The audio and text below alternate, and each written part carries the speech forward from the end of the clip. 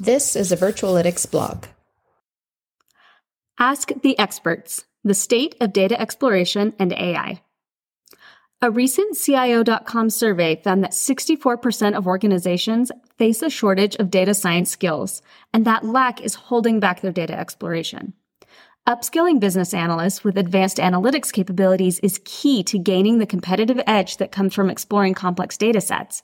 But knowing where to start and what tools will speed up this journey isn't always clear. We turned to the experts on our scientific advisory board for their insights on the foundational skills necessary for data exploration, how network science and AI fit in, what ChatGPT will really replace in the world of work, and more. For this discussion, we're joined by Professor Robert Berwick from MIT, Professor Adam Weirman from Caltech, and Professor Kostya Zwev from Caltech. Each of these experts brings valuable insights directly to our teams, helping them develop the kinds of solutions that have earned patents and solved complex challenges. We're excited to share their thoughts on some of the most common questions in data and analytics today. What can business analysts who are new to advanced analytics do to start building up their data exploration skills? Robert. Data exploration works best when you have someone who is sophisticated in statistics working with someone just starting out. It's like an apprenticeship. Also, analysts should start just playing with the data because oftentimes that leads you to the right questions. Kostya. Formulating the right question is a key foundational skill. If you want to do intelligent analysis, at a minimum, you should know the right question to investigate and which data set to look at for answers. Adam. I agree. If you get data exploration wrong, you're looking at the wrong problem. You're missing the point. It's the absolute foundational first step to any analysis. On the other side of that coin, can experts like data scientists benefit from exploration tools? Adam, definitely. Having a tool that surfaces counterintuitive things you're not going to see unless you are looking for it isn't something that experts will have off the shelf. Kostya. Data scientists should also look at a tool like Virtualytics as a kind of MATLAB for data exploration. Use it to try out something quickly and see if it could work before you spend the time to program it yourself. Can building a dashboard for reports achieve the same outcomes as data exploration? Adam. Dashboards still rely on the user of the tool to do the exploration with their own insights and skill. Whereas if you can expose those insights in an automated way, that's really big. Dashboards just can't do that. Data exploration requires better tools. If you have easier tools for visualization and highlighting, you're going to see a broader set of topics in more depth than if you just let intuition guide you to where you think connections in the data might exist.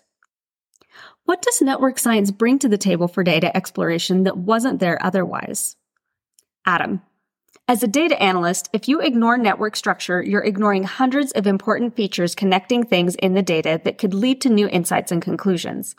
And most tools give you nothing. You miss all of that. And so having a tool that can let you visualize and explore the graph structure is crucial. Speaking of automation, AI is top of mind for every business. What types of research are critical to the future adoption of AI? Adam. Causality and safety. By that I mean trustworthiness and interpretability. There's a lot of racing ahead on I can do an okay job for lots of questions and lots of topics. But to make AI deployable in meaningful ways, it needs to do more than an okay job. Robert. Long-term cognitive research is needed about what instills trust. I agree that everything is racing ahead so fast now with AI and large language models that no one is thinking about human-computer interaction like they used to. When they first designed the predecessor to the Macintosh, they did all of this research at Bell Labs to figure out what was the cognitive load of moving a mouse, and where should the trash can go to minimize the load on humans.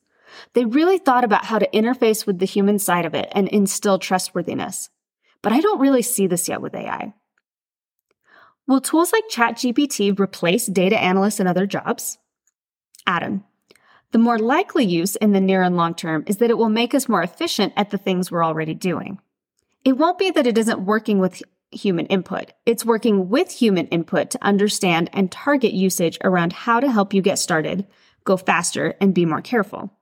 For example, I don't think we're far from a ChatGPT-like plugin being trusted and used for math calculation. Then the data exploratory piece becomes even more important, and this piece will remain a human's job. Kostya. AI will definitely take some jobs out of the market, especially routine ones, but everyone needs to know how to use AI and ML solutions. It's like how everyone needs to learn to use a computer now. And did the computer eliminate some jobs? Yes, but in many ways, they created much more. So how do we prepare young professionals for a future where AI might be as commonplace as computers and cell phones? Robert, we should train them all in the standard philosophy of what ethics means and what's been learned about that. Because everyone can learn about the algorithms, but the ethical questions run deeper. Kostya, yes, for business leaders, AI ethics is even more crucial to learn than the mathematical part. They may not design the algorithms themselves, but they have to guide groups of people to do this. And for that, having strong training in ethics philosophy is important.